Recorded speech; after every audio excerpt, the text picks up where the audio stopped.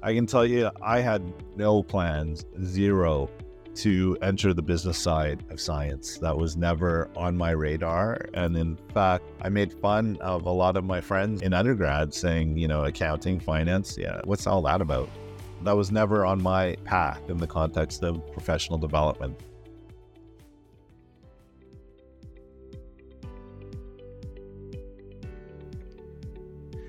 This is NGB Ideas, a podcast about the personal journey of leaders, innovators, and disruptors in Canada's life sciences community.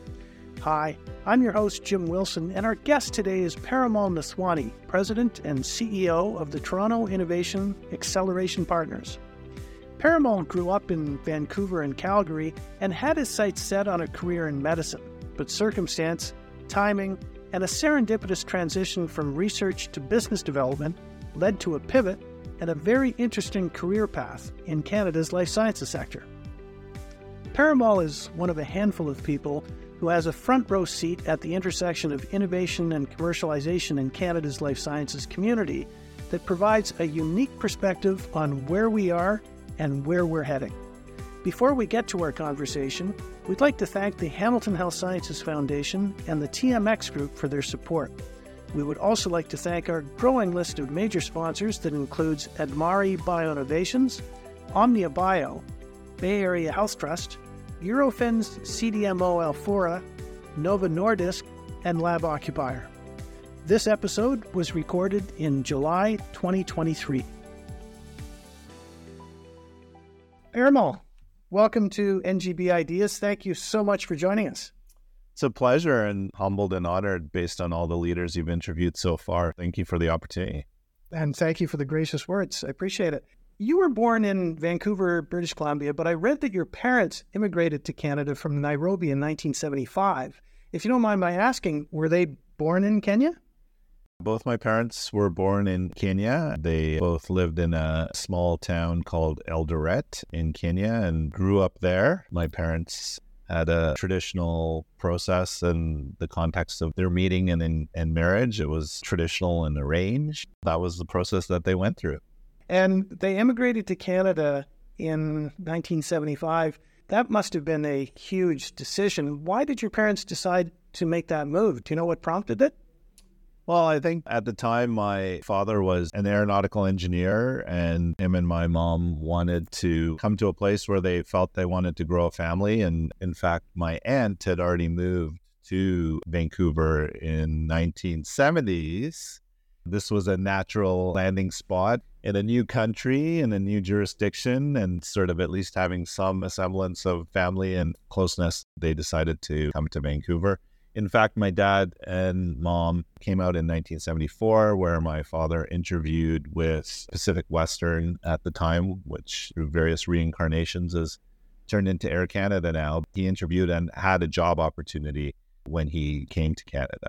Your aunt was here already, so Vancouver was the preferred destination. Where exactly did you grow up? Were you downtown? Were you in the burbs? I was actually born in a suburb in Vancouver called New Westminster, British Columbia, and raised in a suburb called Surrey, British Columbia, which is quite a large suburb today, but an emerging suburb at the time when we first moved. I hope your parents are still with us. My parents are still with us. They're now in their mid-70s and enjoying retired life after all the hard work. What is your father like? He's an engineer. Oh, say no more. Yeah, exactly. He studied in the UK, very traditional engineer, has a very tinkering mindset, very methodical and very structured in his thinking, and certainly interesting growing up in Canada with my father. Love him to death, but certainly was very structured in the way he thought about things. It was great to go through that. And a lot of the structure that I have today and a lot of the discipline that I have today is really driven by my father and the way he brought me up. Your mom, I understand she worked as a paralegal at one point. What's her name? What is she like?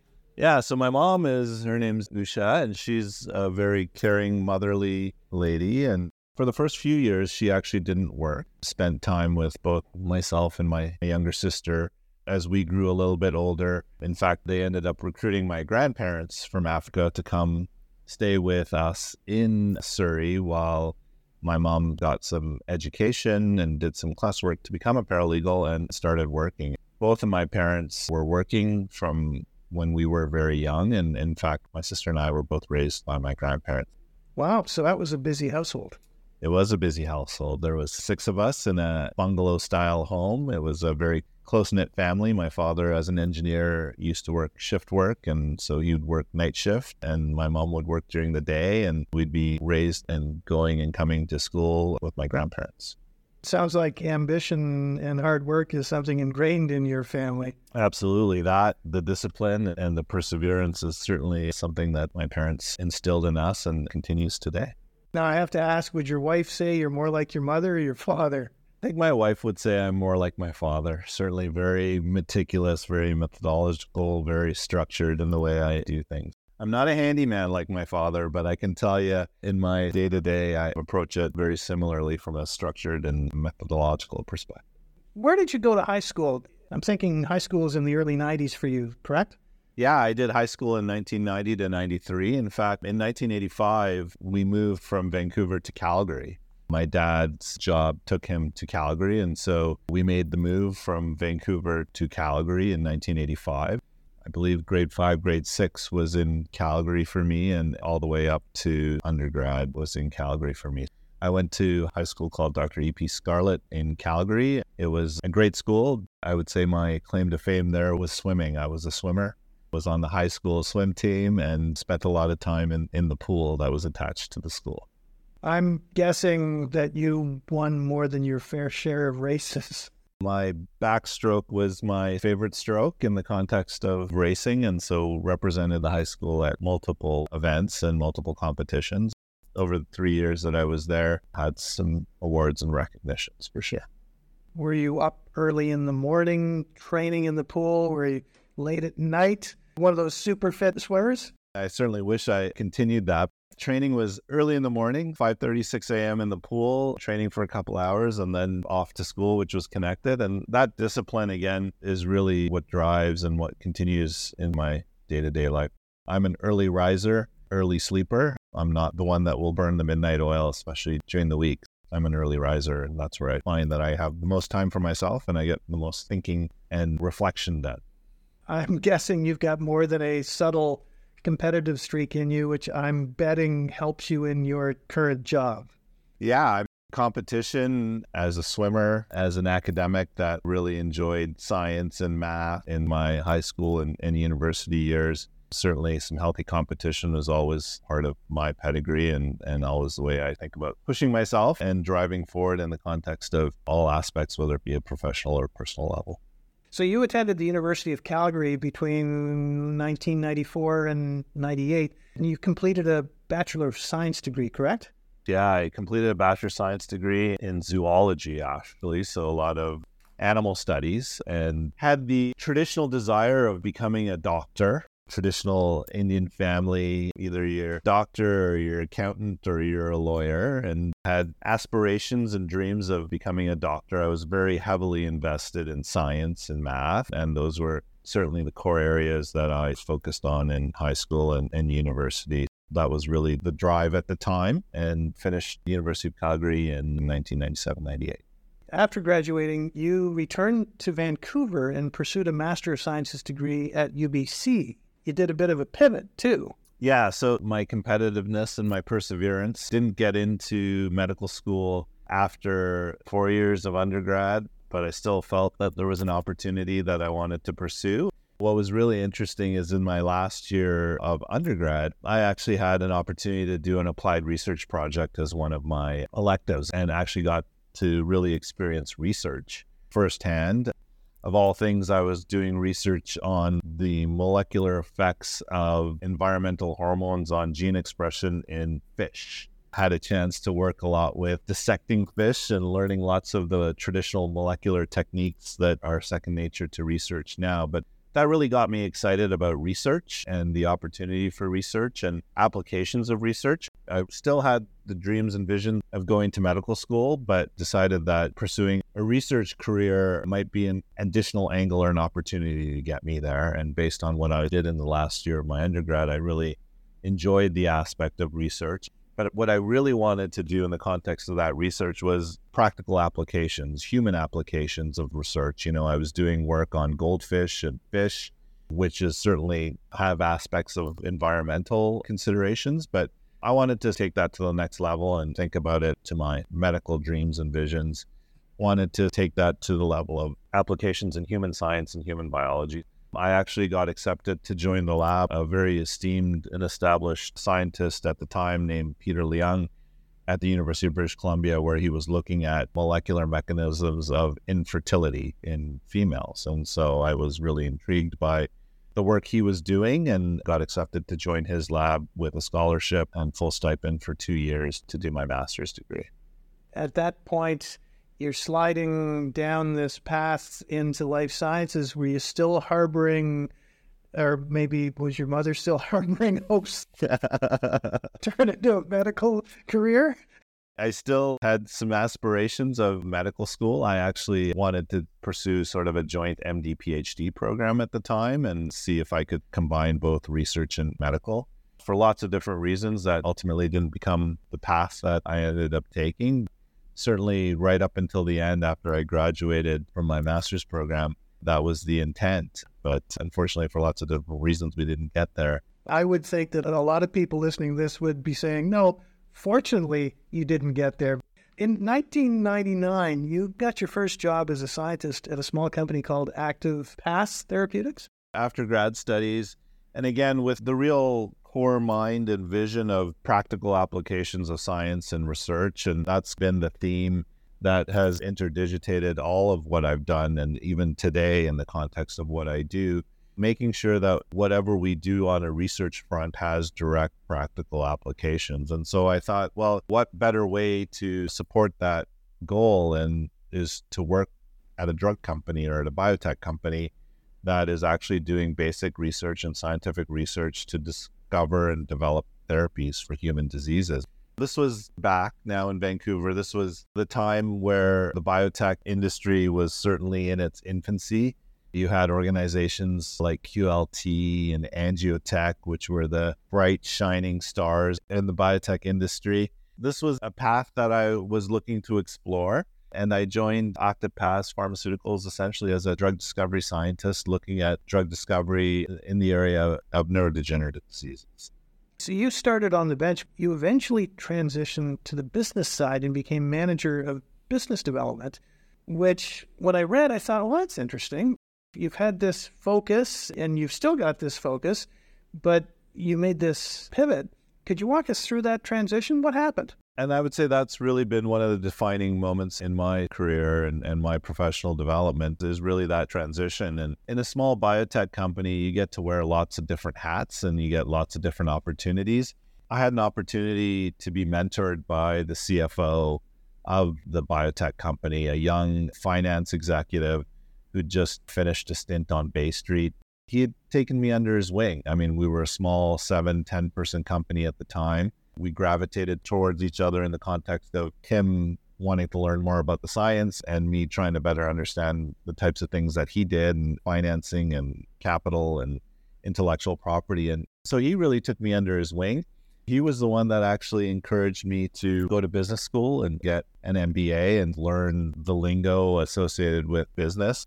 I can tell you, I had no plans, zero, to enter the business side of science. That was never on my radar. And in fact, I made fun of a lot of my friends in undergrad saying, accounting, finance, what's all that about?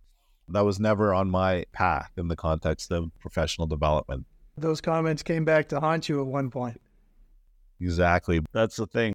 People ask me all the time about my transition from the bench to the business, and it's never a linear path. But the way that I saw that opportunity was really through the mentorship and guidance of someone that really took me under their wing. And I had the opportunity to be mentored by this business executive. What was his name? His name is Andrew Ray. He is a mentor of mine. In fact, we just caught up at Bio in June this year and had a chance to have a good catch-up session. Andrew's been a business executive in the biotech industry for the last 20 plus years. He was really one of the critical people in my professional journey that have enabled my pivot to the business side, which again was never even contemplated. Well, we're going to have to send him a thank you note. So you had this experience on the science side and you had this business degree. Was there a point when you thought, yeah, this is what I want to do? Or was it more a gradual realization that I think I'm going down this path? It was really interesting because I've always been characterized as an introvert. But the one thing that I got really excited about and really jazzed about was when I was working at this biotech company and the company decided that it was time to externalize the research and think about aspects of intellectual property, think about partnering, think about business development. And they needed a scientific lead to support that in the context of external facing due diligence and marketing to companies. That's where I got really excited and engaged about the opportunity to meet with other people at larger companies, investors, and share my story and discovery and passion around the bench research that I had done and the discoveries that we've made and the molecules that we had identified. That was really that point for me, is that I really enjoyed talking about and selling the science in the context of discovery and what had been done and engaging with third parties, large companies, pharma, investors. That was the defining moment for me when I really said, this is what I want to do. I want to be on the business side of science. And Andrew, my mentor at the time, was extremely supportive. And, I was on this path to doing business school and getting my MBA, and it kind of all came together, but certainly not a linear path.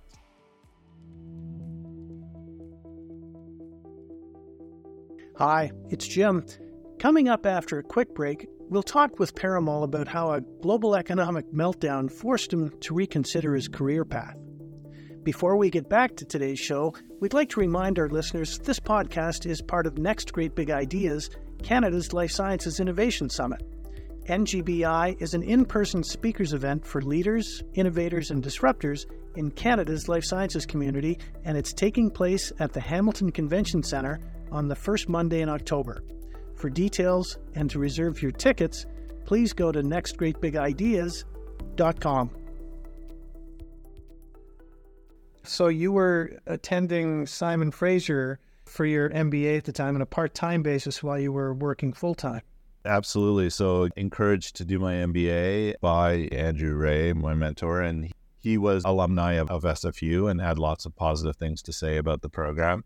It was a journey to get into the MBA program. I had to write my GMATs. Just like in medical school, you had to write your MCATs. And just like in my tries for medical school, it took me more than once to write my MCATs and it took me more than once to write my GMATs to get the right scores to be able to get accepted to Simon Fraser's executive program. But got there and got it done. And as I look back on it, it was an extremely transformational experience. Now, about the same time, you also got married. Yeah, her name's Priya. I had the opportunity to meet my wife very serendipitously in Vancouver. I was out just doing some retail therapy and shopping for a birthday present for my father. And at the time, she worked in retail at the Bay, and she was helping me find a present for my dad. And you spent how much money that day? Exactly. I got to the till to pay for the purchase, and at the same time asked her if she would accompany me for a coffee date, and I guess the rest is history. So your sales skills are pretty honed too. Always selling, absolutely. In 2004, you had an opportunity to join the Technology Transfer Office at UBC, the University of British Columbia, in Vancouver. And how did that opportunity come about? This was really my first experience. I was at ActivePass. The company had raised $40-50 million in venture capital. We had investors like Ventures West, GrowthWorks, life sciences leaders like Nancy Harrison were on our board. And the company went through some difficult times and was not able to go on and raise their Series B financing. The company that I was at went from 45 people to 5 people in a matter of a day. We all got called into a boardroom and were handed our packages. Going into it, young, naive me, I thought, maybe they're going to announce the big Series B financing and everything's going to be great. Well, went into the boardroom and it was the exact opposite. We were told that we were all being terminated and here are your packages. That was a very unique experience. That was the first time I'd ever been in a situation where you saw the rise and fall of an opportunity. And I joined the company when the company was 5 or 6 people just being spun out of the University of British Columbia, had the chance to grow with the company up to 40 people, transition into a business development role, and then eventually be transitioned out. Learned a lot through that entire process, but at the time, it also opened up an opportunity. I really enjoyed the aspect of business development, licensing, intellectual property management, and really wanted to learn more. I wanted to experience more in that regard. Through my network and through introductions, had the opportunity to meet the vice president of research at one of the major hospitals, Vancouver Coastal Health in EBC, and had an opportunity to join the technology transfer office. They were just getting off their highs of the QLTs and the Angiotech days. They were the leading commercialization group in life sciences in Canada, generating royalties from their QLT and Angiotech licenses. So it was a great place to be, a great place to learn.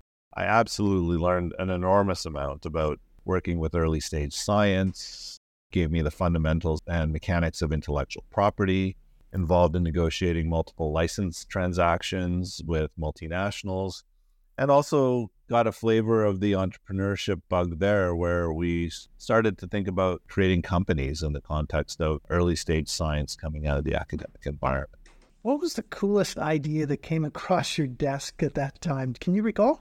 I was working on a technology from the BC Cancer Agency at the time, and it was a peptide therapeutic that would be combined with standard of care for pancreatic cancer. And we're actually able to license that technology to a large pharma company that ultimately ended up taking it into clinical trials. I wasn't there at the time that the asset was taken into clinical trials, but put together the deal. That was certainly gratifying to see. It really gave me that bug around always looking at the practical applications of research and how research can be applied to human health. How do we effectively translate and effectively make sure that the research that's happening in the academic environment can be commercialized and effectively developed and productized? In 2006, you got a call from your mentor. What was that call about? I was chatting with him about what was next. If you look at my career path, I always want to learn new things and get involved in opportunities to build out my experiences. Essentially, Andrew, he asked what was next for me, and I was interested in learning more about financing more later stage companies. I was involved with earlier stage companies and building companies and licensing IP at the University of British Columbia, but wanted to move a little bit upstream. He introduced me to an opportunity in investment bank to do sell-side equity research, and they were looking for an analyst that had some scientific expertise. Back in 2006 in Toronto, I was in Vancouver, had no idea what investment banking was, no idea what sell-side research was, to join a boutique investment bank and move myself and eventually my family out to Toronto. It sounds like it was a lot of hard work, but a great opportunity. And you and your wife had just started your family about this time, right? Yeah, my daughter was 9 months at the time. We had made the decision that it was an opportunity for me to take and grow in Toronto. I spent the first 6 months flying back and forth between Toronto and Vancouver on a monthly basis. Working at an investment bank, you have 7 a.m. morning call before the market, being able to respond to any news as an analyst and prepare the trading desk for what stories they were going to go out with to the institutional investors. When I was working in Vancouver, that was a 4 a.m. call every morning. Certainly a lot of hard work and experience for a couple of years that I learned a lot and really appreciated the context of capital markets and institutional investors and emerging later stage companies and how they think about clinical trials. Had a great mentor there that I worked with named Doug Lowe, who was the analyst that hired me. It was certainly 2 years of my life that I don't think I've ever worked long days, 6 a.m. till 10 o'clock at night, but learned a ton about the industry and capital markets. So you had a newborn daughter at the time who's now, about 17? She's 17, absolutely. So she's out learning how to drive now and Hopefully that's going well. I have to ask to borrow my car every day. My daughter's name is Kayla. I'm like, Kayla, can I use my car tomorrow to get to work? Conversation is, no, Dad, I'll drive 20 minutes to drop you to the subway or the GO train station so I can drive 3 minutes to drive to school. She has a brother, correct? His name's Kian. He's a 10-year-old boy that loves gaming. That's been an interesting thing to deal with as we've gone through COVID and all the online activities. I'd like to go back to your time at this investment bank. You were there for about 2 years, and then in September 2008, we had a little global economic meltdown happen. How did that affect you at that time? This was another time where I was restructured out of an opportunity. The capital markets were in meltdown. Nobody really cared about Canadian biotech. The firm that I was with was restructuring. They offered to have me stay on and network for the next 3 months, but I was essentially told by December of 2008 that I would no longer be at the firm. It was great. They gave me an opportunity for 3 months to network and leverage the resources that they had to find my next opportunity. And it was certainly a great experience and don't regret it at all. And it was handled very professionally. Well, that's good to hear. And through that networking, you were introduced to some people at Mars, and they were just getting this thing going called Mars Innovation. When I left the biotech company I worked for and met the VP research at Vancouver Coastal Health, his name was Bernie Bressler, stayed in touch. And as I was leaving the investment bank, I reached out to my network. And one of the people I reached out to was Bernie back in Vancouver and very well connected to the ecosystem, and introduced me to Ilsa and Tony at Mars Discovery District at the time. Who were Ilsa and Tony for our listeners? Ilsa Tourniquet is the founding CEO of Mars Discovery District, and Tony Redpath was her right hand, and he was the vice president at Mars Discovery District at the time. And this was December 2008. Mars Discovery District opened its doors in 2006. In 2008, I met Ilsa and Tony, and they were just getting this organization called Mars Innovation off the ground.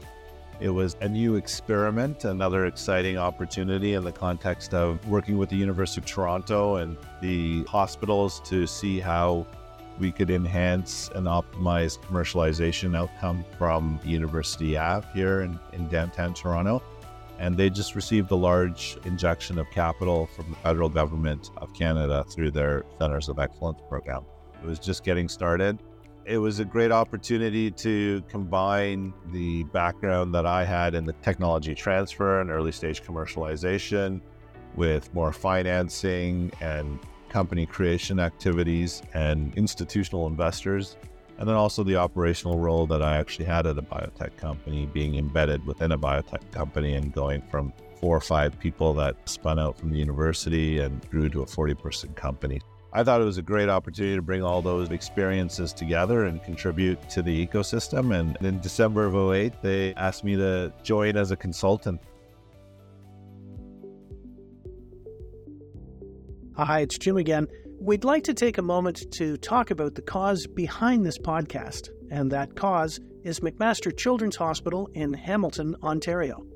If you are familiar with MCH, it's probably because you have a child who needed their services, and if that is the case, you already know about the great care this hospital provides for families in need. McMaster Children's Hospital is one of the top critical care pediatric facilities in Canada. If you are interested in providing financial support for a very worthy cause, we encourage you to look at supporting this organization. For more information, please go to hamiltonhealthsciences.ca/McMaster-Children's-Hospital. Okay, let's get back to the show. You've mentioned a few times leaning on your network and talking to your mentors. I'd like to take a moment to dive a little deeper into that for our listeners who may just be in universities doing degrees or just graduating and trying to figure out their professional paths. How important is it to develop a network, and how do you go about it for those who haven't the faintest idea what we're talking about?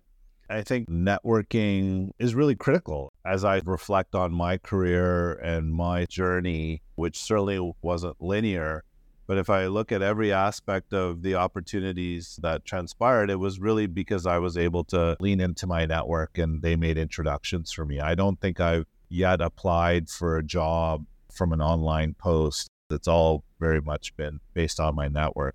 It is critical and has been critical. When I started at Active Pass Pharmaceuticals, this is where it started for me with my mentor. He really started connecting me to other people in the community and the ecosystem. Started attending events, conferences, had the opportunity to continue to just meet people and interact with people. And it's a process that you engage and you meet and you find people that have complementary experiences to what you have, and you maintain those relationships, you leverage those relationships. You scratch my back, I'll scratch your back type of things. And you build these relationships over time. And you continue to nurture them and stay in touch with these people because it's part of the business. There's no easy way to do it except person by person, event by event, conference by conference. I pride myself on the network. In the old days, we had business cards that we'd get. Those are all electronically entered now into my CRM. And every time I connect with people, I always document it and stay connected. That's really critical. It's a stepwise build. A lot of people think it's just about showing up, and it's not. It's about engaging. You have to say hi. I've spoken on previous podcasts about a sister of mine who unfortunately passed away a number of years ago, but she would go into a room with a friend, and after an hour they'd leave, and the friend would say, well, I didn't really know anyone. And my sister Farrell would have said, I knew most people, and the difference was she said hi. And that's the critical piece. Absolutely. And that was the goal for me in the early days. I'd walk into a room and I'd have to leave with at least 10 business cards. As painful as it may be initially, you got to learn.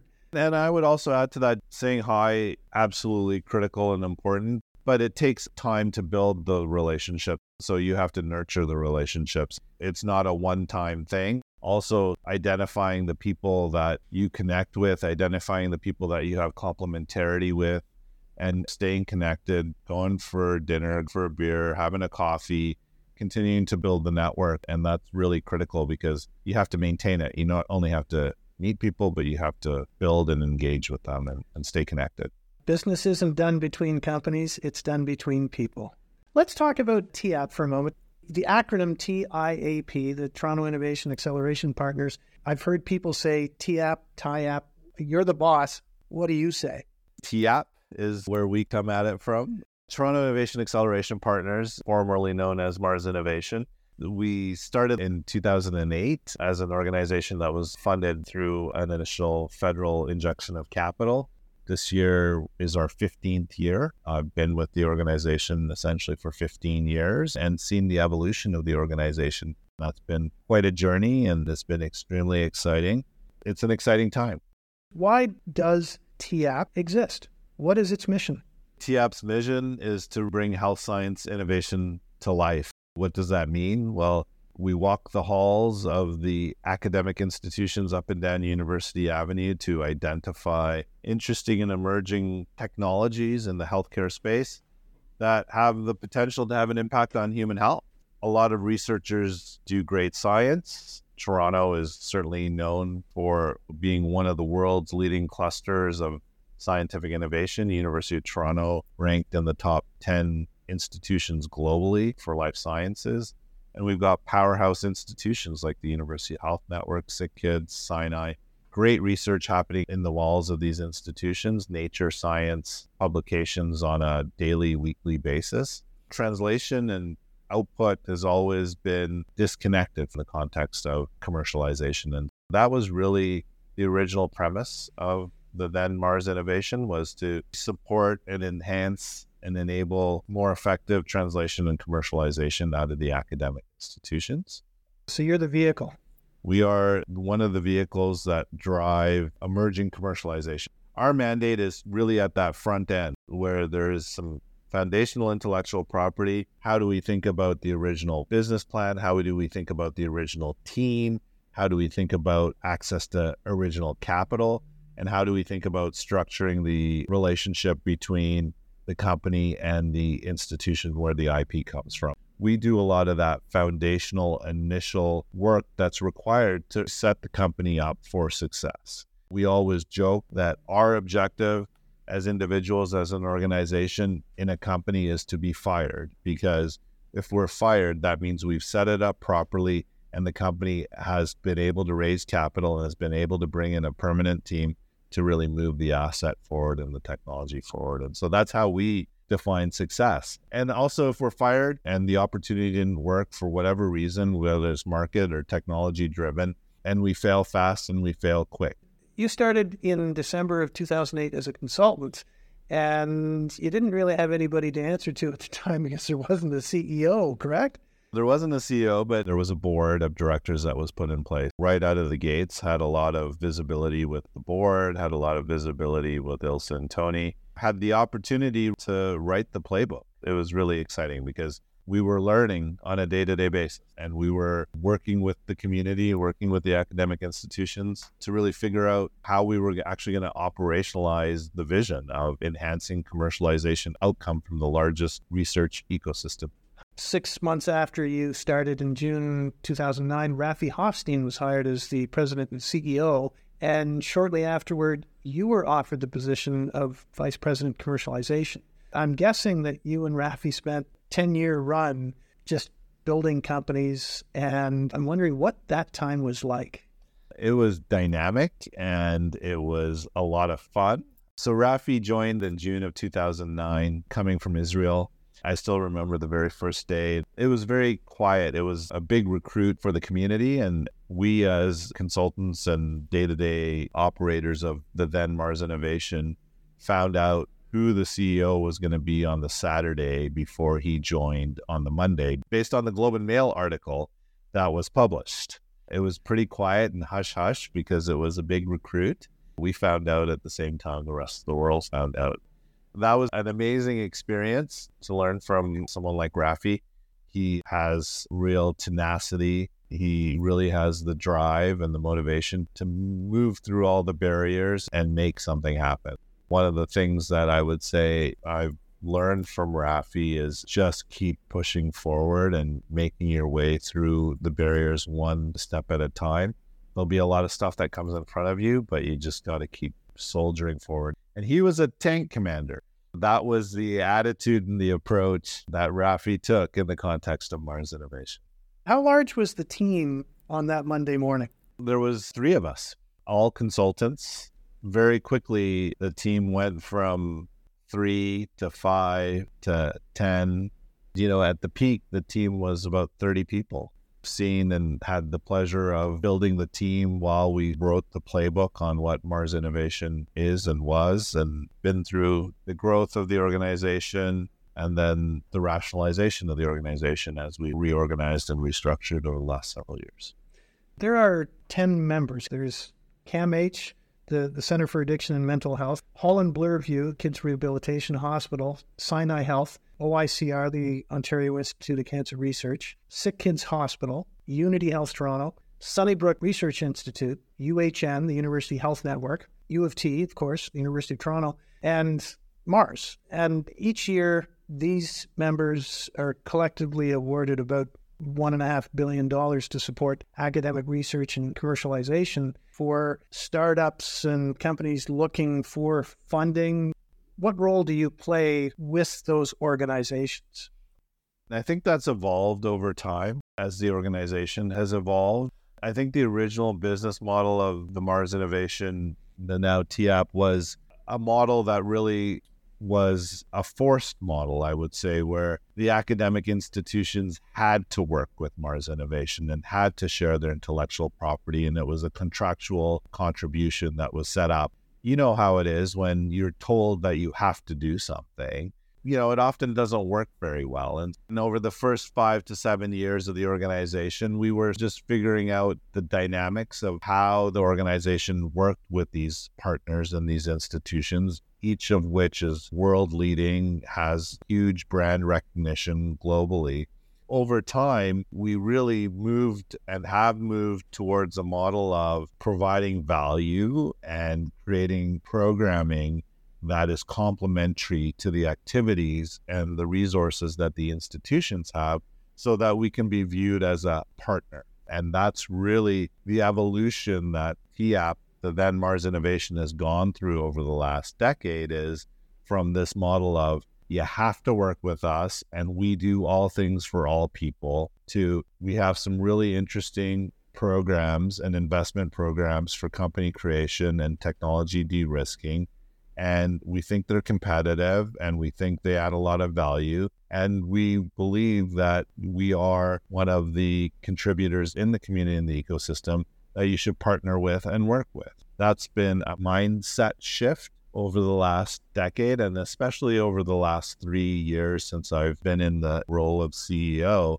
TIAP has really had a mind shift where we are a partner of choice because we believe that the programs that we offer and the investment opportunities that we offer are competitive and are what complements the institution's capabilities. At first, you were the partner of necessity, and over time and building network, you became the partner of choice. Perfectly said. That's exactly how the evolution has happened. As a result of that, I'm really excited to say that from a stakeholder perspective, the partnership is really the strongest it's ever been in the context of the organization, in the context of the opportunities. We're really excited. To that end, this recording is being done on July 26th, and there was an announcement in yesterday's Globe and Mail. Could you tell us about that? In the interest of partnership and in the interest of collaboration, we've been working with several organizations in the community and the ecosystem to see how we could better leverage the resources and leverage the expertise that's available for entrepreneurs and emerging companies. And so we had the opportunity to partner with Obio, Maura and her team, to really see how we could put forward a proposal that would allow us to create an entire continuum of helping emerging health companies in specific domains like AI, cybersecurity, 5G, robotics, medical device, how we could help them from inception to procurement. Between TIAP and Obio, as well as a few other delivery partners that are part of the program, there's an entire continuum there where we get involved at the very front end with the academic institutions, with the innovators, where we develop the original plan, provide some de-risking seed funding to get these companies going, moving, help build talent around them. And then an opportunity as they grow and develop for additional education and talent programs that are offered by Obio, as well as their procurement programs like their EAN program. Our UTest and Venture Builder program are directly complementary to their EAN and educational programming. And so we put it together in a continuum, went to the Ontario government as part of their Critical Technologies Initiative, and we're able to secure just about $10 million to support this initiative. And it's the only life sciences proposal that was supported by the province. Kudos and thanks to Minister Fedeli and the Ontario government for providing that funding. We've had the privilege and pleasure of having Maura Campbell on this podcast as a guest a few months ago. She is another former competitive athlete who could still run circles around most people. If you haven't had an opportunity to listen to that interview, she is fascinating. Just a delight to speak with. Great leader, great collaborator, and I'm so excited for the opportunity to work with her and her team in the context of this initiative. And I think there's opportunities to do much more. And from my perspective, this is just the beginning.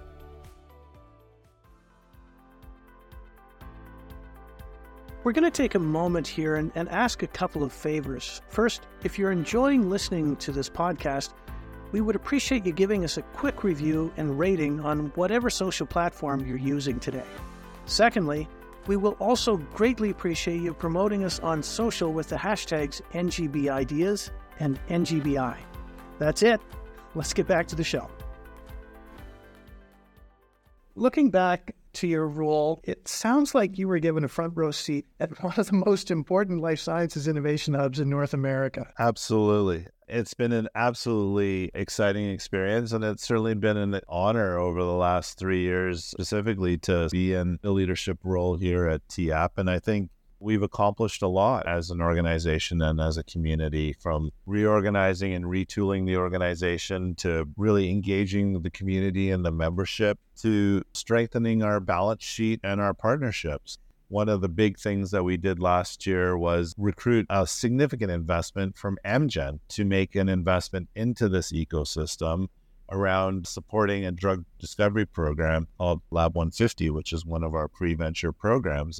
Amgen wrote a $10 million check to make an investment right here in downtown Toronto to help support translation of early drug discovery programs into company creation opportunities. We've been really excited about the partnership with Amgen, and it's brought not only capital, but more importantly, real expertise in drug discovery and development.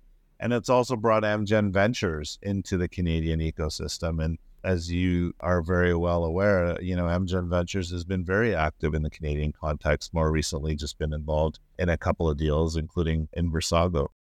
We're lucky to have them as part of the community. I'd like to go back to your journey. In 2019, 10 years into your run at TIAP, Rafi announced he was retiring. You didn't know he was showing up. Did you know he was leaving? He did share with me. It was actually at a JP Morgan conference where he pulled me aside and said, "This is my time. I've been here for 10 years. We've accomplished a lot, and now it's my time to step away." And this was essentially in January of 2019. The board at the time engaged a third-party search firm to do a search for the next CEO, and I was honored to be selected by the board as the next CEO and successor for Rafi. Did you have to think about throwing your hat in the ring, or was that something that you said, okay, I'm in? I would say that from my perspective, I'd spent the last 10 years working with Rafi, seeing the evolution of the organization, heard the feedback from the community, and I really was really excited about the opportunity to see how we could add, expand, and grow TIAP to the next level. And, I had full intention and full conviction to put my name into the competitive process. Like I say, I'm extremely honored that I've had the opportunity to serve the community. So they gave you the master key to the office and said, here you go, there's your new title. And oh, by the way, it's April 2020 and there's a little pandemic going on. What was your first thought as you accepted that position? And was your first memo to the staff to say, go home? That's absolutely right. The formal handoff between Rafi and I happened at the board level in February of 2020. I took over right then, literally 3 weeks before pandemic was declared. My first interaction as CEO, and in fact, to be frank and honest, I actually wasn't supposed to start until April 1st of 2020.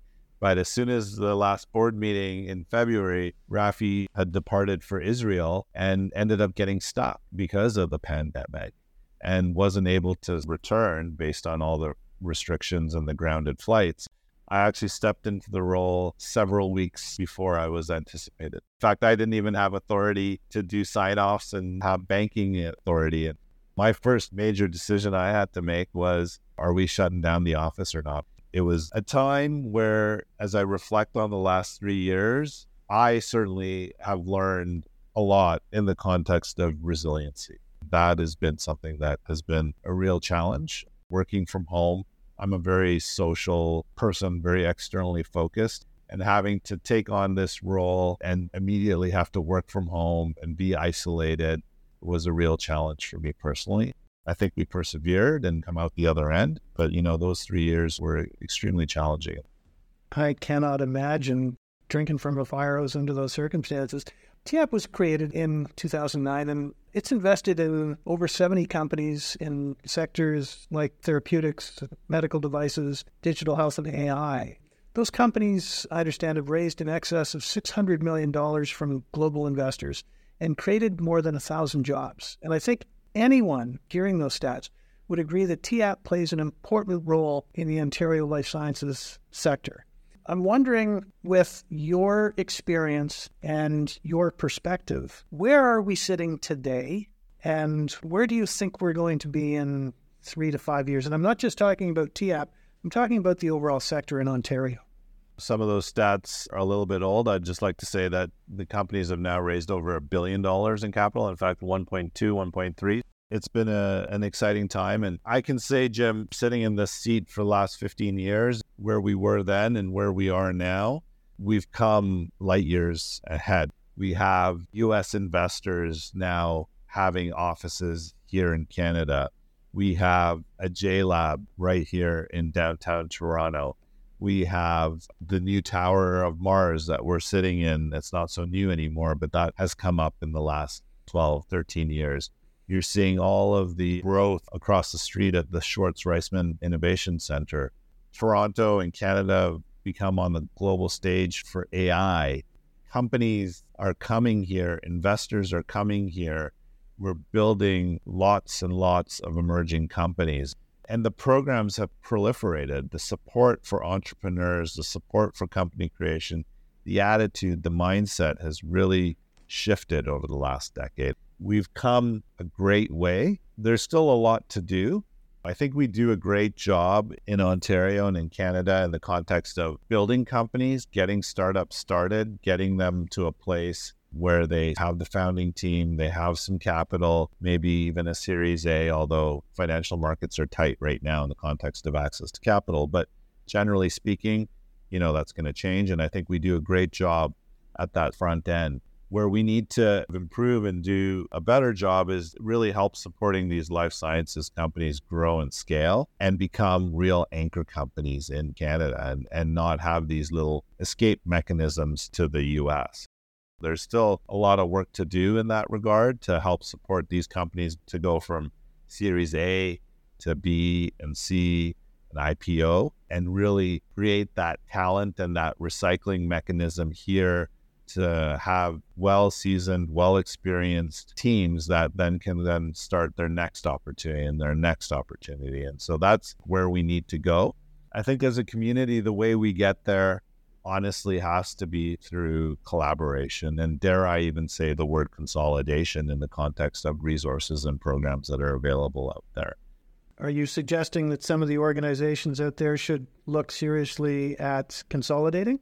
I think there's a huge opportunity in the context of providing entrepreneurs and companies sufficient resources and sufficient programming that have scale and breadth to ensure that we can now take these companies to the next level. That's the opportunity for us. And I can certainly say from TAP's perspective and TAP's board's perspective, we're looking to be at the leadership role in that area. We're looking at lots of different opportunities. And the partnership with Obio, as I say, is just the beginning. There's lots of opportunities to collaborate, to link programs together, to really make sure that we bring these companies from the beginning of inception and creation and take them all the way to the end. There's still lots of work to be done on that side, but the only way we're going to get there is through collaboration and, dare I say, consolidation.